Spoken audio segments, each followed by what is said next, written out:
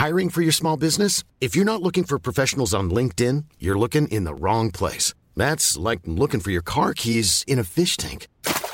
LinkedIn helps you hire professionals you can't find anywhere else, even those who aren't actively searching for a new job but might be open to the perfect role. In a given month, over 70% of LinkedIn users don't even visit other leading job sites. So start looking in the right place. With LinkedIn, you can hire professionals like a professional. Post your free job on linkedin.com/people today. Hi, I'm Daniel, founder of Pretty Litter. Did you know cats tend to hide symptoms of sickness and pain? I learned this the hard way after losing my cat, Gingy. So I created Pretty Litter, a health monitoring litter that helps detect early signs of illness by changing colors, saving you money and potentially your cat's life. Pretty Litter is veterinarian developed, and it's the easiest way to keep tabs on your fur baby's health right at home. Go to prettylitter.com and use code ACAST for 20% off your first order and a free cat toy. Terms and conditions apply. See site for details.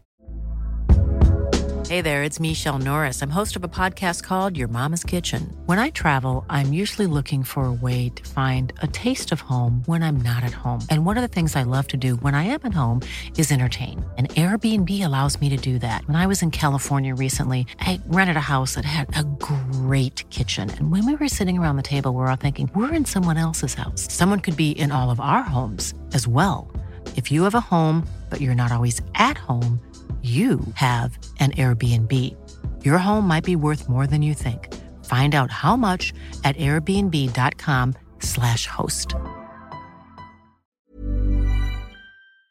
You can live a long, healthy life if you're HIV positive. With the current treatments, we can get patients down to being undetectable. The array of options is so much greater today. U equals U. Undetectable equals untransmittable. If someone who's HIV positive, they're taking their medication, they're undetectable, they're not able to pass HIV to their partners. Do it for you, Montgomery County. Your HIV treatment is their prevention. Get more information at doitforyoumc.org.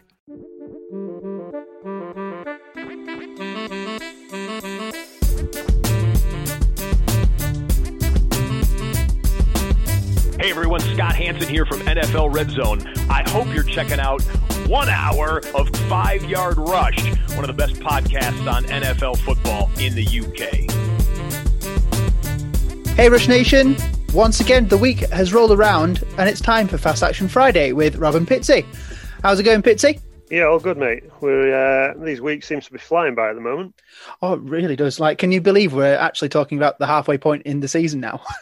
It's crazy. 8 weeks is, just got in a blink. Well, 7 weeks, we're on to our 8th, aren't we? Yeah. I think missing the pre-season games and just throwing us straight into the season, it's like, well, here we go. Here's week one. Yeah. And, 8 weeks later, here it is.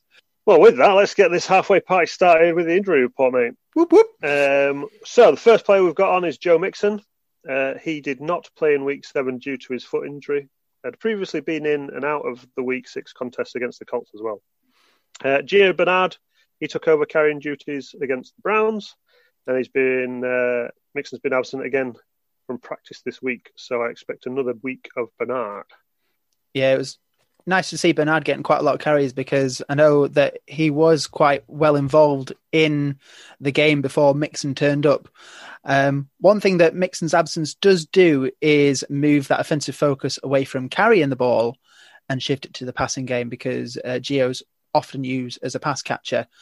That will make coverage a little bit more difficult. And as we saw last week, Bernard did score a passing touchdown from near the goal line. And what is quite exciting about this as well is it means that Burrow could also have the option to run the ball a bit more because the coverage is moving away to the passing personnel. And we all love a Burrow run. It's great to see. We'll just have to track Mixon's attendance at practices for later in the week just to make sure that they are going to stick with Bernard. But this could be another big game for Burrow and the passing personnel. Nice. I mean, I've got Gio in a few places, so I'm happy that Mixon's out, but it's a bit rude, really, isn't it? Nice. All right. So next up, we've got Philip Lindsay. He left the game with concussion. Melvin Gordon came in, scored a rushing touchdown, but then did fumble twice in the game as well. Yeah, quite a tricky one for this, like not just for Denver, but for any fantasy owners who've got him as well, puts them in a bit of a bind because a couple of weeks ago, Gordon did see some bad behaviour outside of the office, let's say. It could well see some disciplinary action for that coming up, and that could come up any day. So if Gordon is taken out while Lindsay's still in the concussion protocol, then that will just leave Royce Freeman. So not really an option you want to be starting. However, until that day comes, I'd probably be sticking with Gordon until the NFL step in. I like Lindsay. I think he played really well last season. So coming in with Gordon, then taking some of his snaps was it a bit gutting, but obviously now Gordon's done what he's done. So hopefully Lindsay will come out of protocol and get his game time. Yeah. All right, next up on the list, it's a doubleheader. It's Jeff Wilson and Deebo Samuel. Both got injured during the game against the Patriots. Brandon Ayuk and Jermichael Hasty, I think that's how you say it, or Hasty, I can't remember, stepped up. Jerick McKinnon was bottled up very well. Yeah, I've always thought that McKinnon has seemed like a great change of pace back to sit behind the lead rusher, but it also seems that Hasty seems to fit that same role as well. One of them is going to have to step up to the plate and become a lead back and potentially get focused on a little bit more. They've both got good yards per carry average when they've been behind someone, and I'd be tempted to say that whoever gets a nod in this game will not be as effective as that change of pace back. And it's going to make that contest between the two very interesting to watch.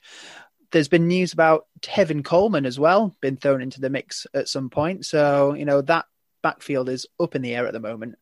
As for Deebo Samuel, this next game would have been the perfect matchup for him. They're playing the Seahawks, which is a great matchup for San Francisco and the wide receivers on paper. Kendrick Bourne and Brandon Ayuk, they are going to be the next ones up. And I'd be tempted to start them in any matchup just because of how high that ceiling is against the Seattle secondary. Yeah, I was gutted that Deebo went down. I've been rating him. I spoke about him a couple of weeks ago on the name before the game. Yeah. Sorry, game before the name even. So yeah. He is. So yeah, it was sad to see that happen. Hopefully he'll be back in a few weeks and we'll go from there. But it's hamstrings are always bad for wide receivers. So yeah. All right then, Andy Dalton, he left the game against Washington with concussion. Hasn't fully left the concussion protocol, although he did attend meetings on the Wednesday. Ben DiNucci looks to get his first start.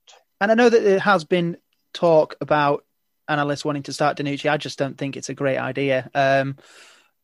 Last week against the Washington pass rush, the Cowboys O-line gave up 6 sacks and then have given up 10 sacks in the last 2.5 games. So I think Dalton has got 7. DiNucci's got 3. And it just shows how big of a difference maker Dak Prescott is behind that offensive line, like getting out of those, hurrying and those sack attempts, being great on his feet. And I actually thought that Dalton would be able to do that. He's been very mobile when he was playing for the Bengals, got some good touchdowns, but apparently he just can't seem to escape the pocket at the moment. And then they face the Eagles this week, who are 3rd in recorded sacks so far this season with 24. So, if last week was hard enough, then coming up against the Eagles is going to be another tough one. And up until last week, the average numbers of passing attempts for the Cowboys quarterbacks was 47. Last week, it was 22. So the lowest number so far. The completion percentage was 52% as well, also the lowest of the season. So unless the Cowboys can sort that offensive line out, then all passing personnel are going to struggle again this week. However, I would fire up that Philly defense against the Cowboys. Yeah, that Cowboys team's just imploded on itself, hasn't it, after Dak gone? So, yeah, sad to see, but yeah, just they've got nothing now. Absolutely nothing. No, from bad to worse. Yeah. All right, finishing off the injury report is a bit of an update on the status of Dalvin Cook and Aaron Jones. They're set to face each other this week, yet Vikings head coach Mike Zimmer said that Cook will miss Wednesday's practice this week. We should be ready to suit up for the game against Packers, so we'll see how that one goes. On the opposite side, it could yet be another week out for Aaron Jones. Matt LaFleur told reporters that missing the Texans match helped Jones, but the running back has to continue to improve and get better each day, which makes me think that last week's injury was more persistent than being let on. Either way, Jamal Williams did a great job with his extra carries last week, and this Minnesota defense is struggling to stop the run developing at the moment, so it could be on for another good week. Oh, I would say so. Yeah, Jamal Williams did some good jobs in some of my leagues last week. Yeah, he's kind of helping a few of my leagues where most of my starters are out. So hopefully he can have another solid week this week. Yeah, and there's a lot of those starters out at the moment. Yeah, tell me about it. All right, then, on to week points. And have there been any changes in the standings in the teams conceding fantasy points against quarterbacks, Rob? No. It is the Atlanta Falcons once again. The Seahawks did close the gap a little bit after their overtime loss to Kyler Murray and the Cardinals. You know, Kyler Murray was otherworldly, I think is a good word to describe him. But no, the Falcons are still up there. And then they play the Panthers this week, who seem to have found some success with the passing game. This podcast is going out on the Friday, so the game will have already happened. However, there are some stats to back up why I think this is a good match for the Panthers. The Falcons have struggled against teams who have got good passing defense, like the Bears and the Bucs, but they seem to do reasonably well against teams otherwise. However, the Falcons have given up 1,561 yards to wide receivers, which is the second highest behind the Seahawks.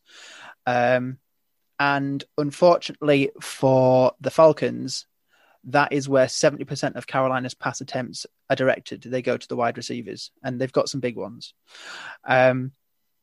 As we know, Teddy Bridgewater has been accurate with his passes. It's been widely marked in a lot of the Panthers games.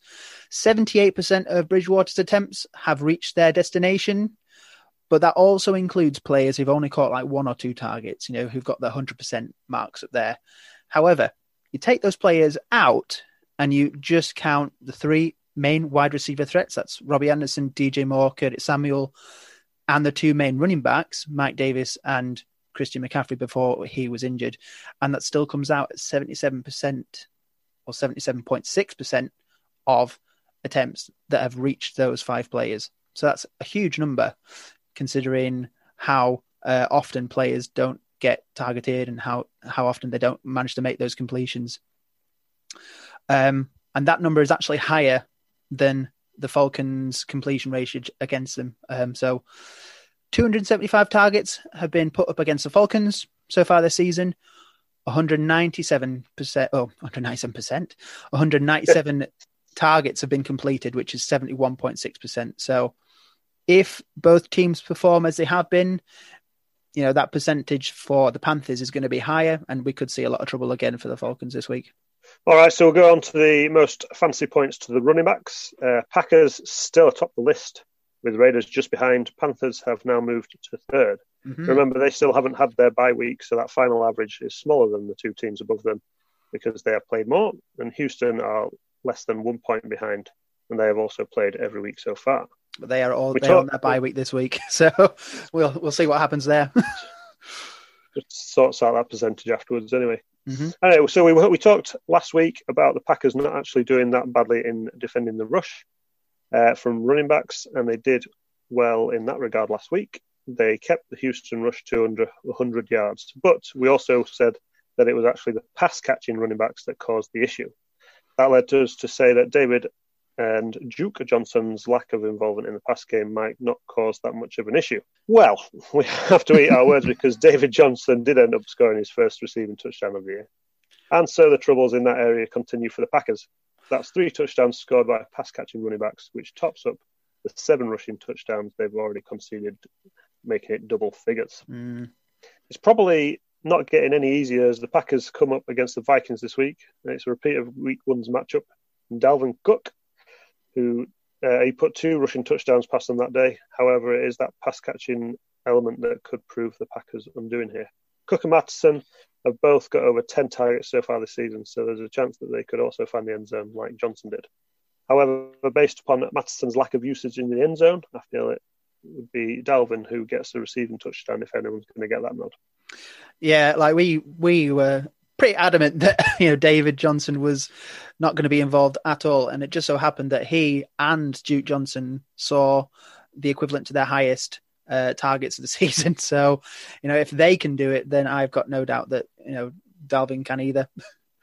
Mattison's quite a nifty little running back to kind of back up Cook as well. So, yeah, and I think that's where he has, you know, fallen a little bit flat. But same as McKinnon and Hasty, he does well as a change of pace back behind someone who's taking all the carries. And, when he got put into that lead role, he didn't do as well as a lot of people thought, which, included myself. I thought he would do quite well, which is a shame. But if Dalvin's back, then that could be good news for Mattison as well as Dalvin.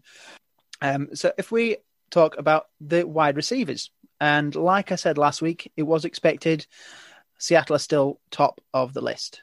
Cleveland did close the gap a little bit after what the Browns did what the Bengals did against them, but they are still over 200 yards behind the Seahawks. Kyler Murray found 3 wide receivers for touchdowns against Seattle. I think it was D-Hop and Kirk got 2. So that just piled more misery on in here. And the matchup isn't looking good for Seattle again. They've got San Francisco this week. As we said before, Deebo Samuel is out for a while, and Seattle are much better at not giving away fantasy points to running backs than they are wide receivers. So it's looking like it's going to be another target focus for the wide receivers at San Francisco. Kendrick Bourne and Brandon Ayuk are likely going to be the leading receivers since Deebo's out. Trent Taylor doesn't get that much use, but Bourne and Ayuk are good at yards after the catch. I think a third of their yards this season have come after the catch, so that could be a bit of trouble for Seattle. And it would be ridiculous of San Francisco not to use this glaring weakness to their advantage. They do like using Kittle, but it seems that they follow the numbers. When a team is weak against wide receivers, they use the wide receivers. When they're weak against tight end, they seem to use the tight end. So if we're going with that logic, then Bourne and Ayuk could be on for a big game. Yeah, I like that. No, that's good. I quite like Ayuk at the moment. He's coming on, especially with Deebo out. I think he's going to get some big targets soon over the next couple of weeks. He got the highest number alongside Kittle last week, didn't he? I think they both got 9 each or something like that. So if he's going to continue getting that usage, then any fantasy owners need to be dropping him in from their benches into the starting lineups pretty sharpish. Yes. All right, let's move on to the tight ends and most fantasy points to them. Surprise, surprise, Atlanta make it another double scoop. Mm-hmm. They are definitely top of this list after conceding that touchdown to TJ Hockenson right to the death on Sunday. This was well predicted when we talked about how many points Atlanta gave away to quarterbacks, and that Atlanta was second worst in giving away those to tight ends too. Lo and behold, Stafford hits Hockenson and scrambled out to the pocket. And Atlanta jumped to the top of the pile over the Saints, who didn't get troubled by Carolina's tight ends, which we also brought up last week as well, didn't we? Mm-hmm, yeah. So now Atlanta have conceded the most completions to tight ends, as well as the most yards and the most touchdowns. That being said, they face Carolina Panthers in Thursday's game. So unless you only have Ian Thomas and Chris Manhertz available, then I would give this one a miss. And we don't flex on Thursdays either. So no, we don't. bearing that in mind, we are recording this before the Thursday night game, so I hope you've taken this advice before the podcast comes out. Yeah, a little bit of retrospective advice. If I would have to choose a team to go for in terms of tight ends, because I had a bit of a look at this, I probably have to go for the Titans tight ends against the Bengals. And that is because Cincinnati are the third worst for points overall against tight ends. And their opposing quarterbacks have attempted the most passes to tight ends against the Bengals. They've also conceded the third highest number of tight end yards. And they've also conceded 6 touchdowns to this position. Now, bearing in mind, 3 of those came last week against the Browns. So Njoku got 1 and Harrison Bryant got 2. However, I still think this is a weakness to exploit. And as we know, Ryan Tannehill likes to use his tight ends. Jonnu Smith has seen games with multiple touchdowns already this season. Michael Pruitt and Anthony Ferguson have also scored this season. Smith has been quiet the last few weeks. He's been recovering from an ankle injury, and the Steelers matchup was going to be quite a tough one anyway. I think it was 4 targets, only 1 reception. However, the Bengals are weak against the run. So hopefully they focus on Henry, this week. Henry's going to be an absolute beast if the Bengals can't slow him down. And then, of course, you've got A.J. Brown, Corey Davis. They can take quite a bit of coverage away as well. And hopefully Smith and Ferguson, Pruitt, they are left a little bit unguarded and they can get, the effective targets, the effective receptions, and that will pay out big for them. Yeah, it'll be interesting to see how the Falcons tackle this last-minute trade deadline. Yeah. I don't know whether they're going to kind of blow everything up and start from scratch again, or whether they try and get other players in to help bolster the squad, because they've got talent in places, but for some reason it's just not working. Yeah, I'm fairly sure I heard a rumor about some teams interested in Julio, so we'll have to see how that pans out. I don't think it would be the right move, but needs must, and if the Falcons need to reinforce it in areas like the defense, then how far are they going to go? Right, Rush Nation, it's that time of the pod where we play Game Before the Name. If you haven't listened to the first 2 rounds, this is where Rob and I choose a player and just talk about their stats and see if we can guess who it is. But it's also got to be a player that we also like going forward for fantasy purposes. So Rob's player last week was T. Higgins. How did he do? Well, T. Higgins got his lowest target number in his last few weeks. He got 5 targets, 5 receptions, but 71 yards and a touchdown, which is still a very respectable return for that number. As we know, it was a bit of a shootout between the Bengals and the Browns. Tyler Boyd got a huge number of targets. AJ Green got a huge number of targets. I actually really liked Higgins' touchdown. He got the ball, a spinning move to get in for the touchdown. Boyd got 11 catches and 101 yards and a touchdown. So it could have been either one I'd picked last week. I opted for Higgins because he's got a bit of a lower value than Boyd at the moment. One thing's for sure, Joe Burrow did a great job in the passing game. And as we said before, it could be another one this week. So let's talk about the new player for this week. So what I've put in. This player has got a point to prove since leaving his last team, and we'll talk about why once we've had a bit of a guess about it. And when you think about this team, he's not really a name that you would associate with them at first thought. And again, we'll talk about that in a bit. Last week, he saw his highest target share against a defense who is tough at this position. When he's been getting his targets, he is catching 75% of them, and that's one of the highest in the team. He's also amongst the highest yards per reception in his team. He scored the most touchdowns for his team this year, and he scored a touchdown in each of his last 3 games. So he's on a bit of a hot streak, which is always good for anyone who's looking at DraftKings. We'll talk about his value in a bit. He faces a team this week that is ranked amongst the worst at defending his position and has conceded multiple touchdowns to players playing the same position last week. Quite a lot there. Quite a lot of good stats. Have you got any idea? You see, I was looking at this and I was thinking, he's left a team, he's come to a new team this season, and he's scored 3 in the last few games. Did he used to play for Philly, and does he now play for Las Vegas? Yes, he does. Yes. Who is it? Who is it? His name is escaping me. You have to put me out of my misery. I know who it is. I even have him in my head because I picked him up on waivers the other day, but I've totally forgotten what his name is. Nelson Agholor. That's it. Nelson Agholor. Thank you. And the reason I say he's got a point to prove is because that viral video came out about someone watching a fire in Philadelphia and berating Nelson Agholor for not being able to catch balls. And I think the 75% of targets is a pretty respectable rate for someone who was getting ripped for it last season. I wrote about him in my Under Pressure article for wide receivers. Like, he did need to prove a point at the Raiders. And like I said, he was a name that actually was difficult to come to your head, wasn't it? You think about Ruggs, you think about Edwards. Well, and you're like, yeah. What's his name? What's his name? And yeah, it's Nelson Agholor. Yeah, I like him. I even thought about writing him for this piece for my player. So yeah, that's good. Well, great minds think alike. So that's it. What about your player from last week? You had DK Metcalf. Yeah. I'll start how I started last week with Debo and say it's all about the long game. Although after saying that about Debo, he's going to get himself injured. So if DK gets injured this weekend, then I'm going to have to stop joining this segment and jinxing the players as I choose them. Anyway, the game went only one way, and it was the way of the Lockett. Mm. He took 20 targets.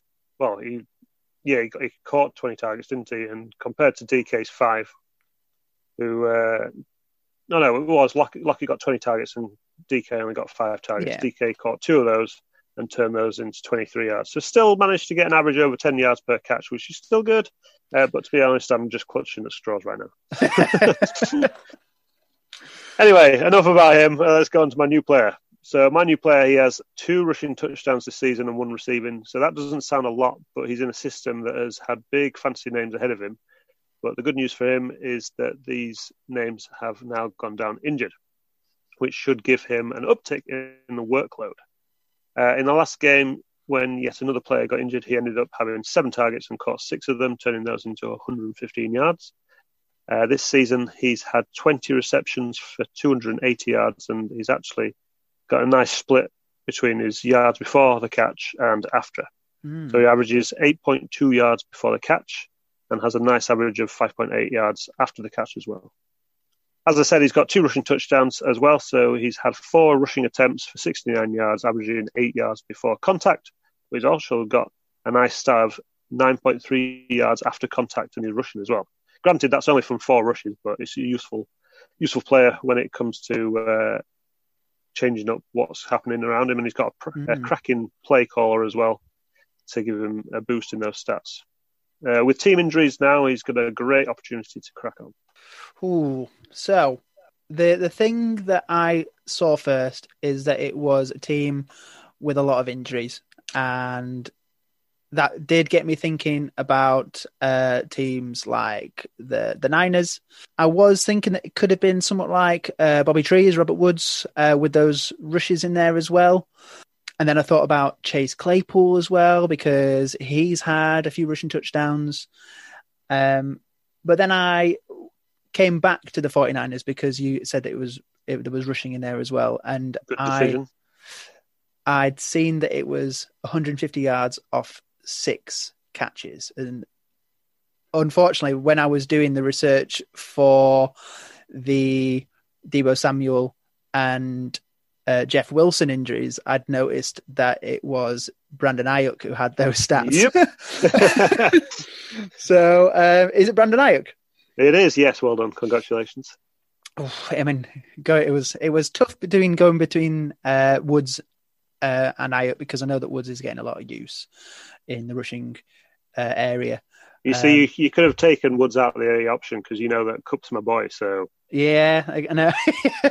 He's had a few rushes as well as Cup. Well, yeah, not as many, but he's certainly starting to feature a bit more in that area.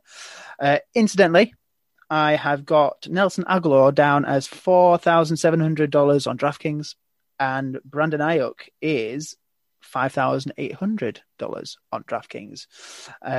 So again, if that's 2 players that tickle your fancy, get them in your lineup, and hopefully those stats can help you get the winning formula that you need for DraftKings this weekend. Yeah, maybe not put DK in. He's going to get injured by the sounds of it. Yeah, don't jinx it. Don't jinx it. No, seriously, we'll record next week, and I'll have finished this segment. All right, let's finish us off. It's on to the final segment of the podcast. Rob's Friday Fade. How did last week go? So, like I thought it would be, it was a bit of a controversial one. Clyde Edwards-Helaire had just come off the biggest rushing haul that the Chiefs had seen in Andy Reid's tenure. He scored his first rushing touchdown from inside the 20, which is good for him. Not really for what I'd predicted. It was a great little run, though, and I'm surprised that he managed to get through about 6 Broncos defenders. Was it the Broncos he was playing? Yeah. Just managed to get through 6 defenders and get into the end zone. So great run. However, he was limited to only 46 yards on the ground and 1 reception for 17 yards. So that is much smaller than he got the week before against the Bills. Le'Veon Bell came in the second half, took 6 carries for 39. Edwards-Helaire was actually outscored by Melvin Gordon in a lot of formats and would have probably been outscored by Lindsay had Lindsay not gone out with concussion. So I like to consider that a bit of a win because it wasn't as good as the week before. Yeah, today was a snow game as well, where most snow games go on the ground too. So yeah, I think you can add that bit to it as well for a win for the Friday fade. Yeah. So I'm going to say that's 2 out of 2. All right, who is your fade for this week? It is going to be another running back, and we've already had a bit of a chat about the Cowboys up in the earlier part of the podcast with how difficult it's going to be for the passing game. But I'm going to be fading Ezekiel Elliott this week, which does seem a bit of a reasonable choice after talking about it before and looking at the woes that the Cowboys have had so far this season. The Eagles have conceded 7 rushing touchdowns to running backs. So again, we're thinking could be a big game for Elliott here. However, the Eagles will be expecting an Elliott-centered offense this week, and they'll do all they can to target him. So you can expect a lot of defensive plays to stop Elliott from running. That being said, the rush defense has been on fine form for the Eagles. So they have stopped 52 runs at the line of scrimmage, which is 28%, and that is second in the NFL.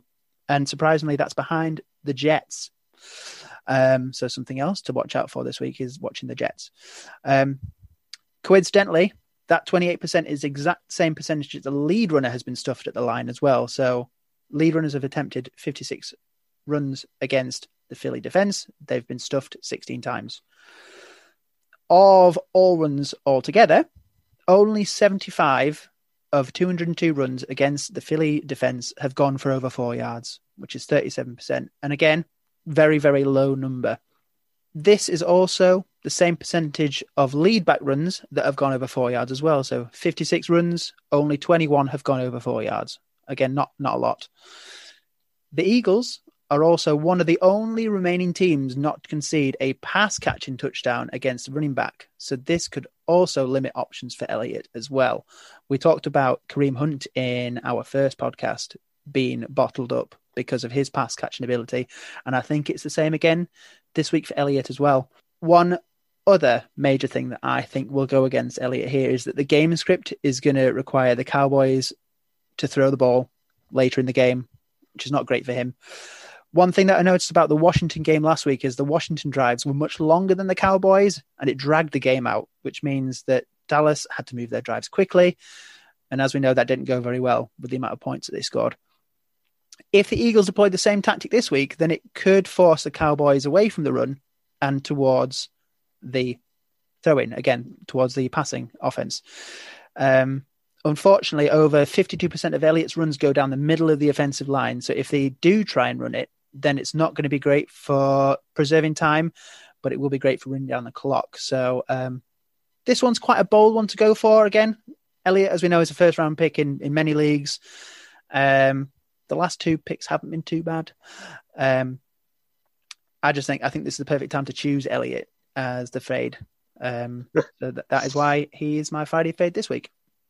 Yeah, no, I like it. I agree with it. There's a few people I've spoken to who are trying to trade away Zeke because that Cowboys offense has just blown up, hasn't it? So not in a good way, unfortunately. So, yeah. And I think Zeke a lot of people are expecting... struggling. I think a lot of people are expecting Zeke to do big things this week, and I just don't see it going that way. And yeah, if you haven't already sold him, I think this game actually will do a lot of damage for people trying to trade him, like you said. All right, well, on that note, we tie up another show. Now we wait for those games, and then we are into the second half of the season. It's absolutely flown by, just like our podcast. Keep checking our articles on the website. Give us a rating on your favourite platform. On another note, 5 Yard Rush now have a dedicated sleeper channel, so you can ask the team questions closer to the game time. So have a look out for that on the app. Where can we find you on Twitter, Rob? I am at 5 Yard Rob. Nice. And you can find me at Pitsy NFL. Cheers, Pitsy. Yeah, no worries. It's been an absolute belter one again, Rob. So now all there is to do is watch the games this weekend. Oh, yeah. Until next time, Rush Nation, keep rushing.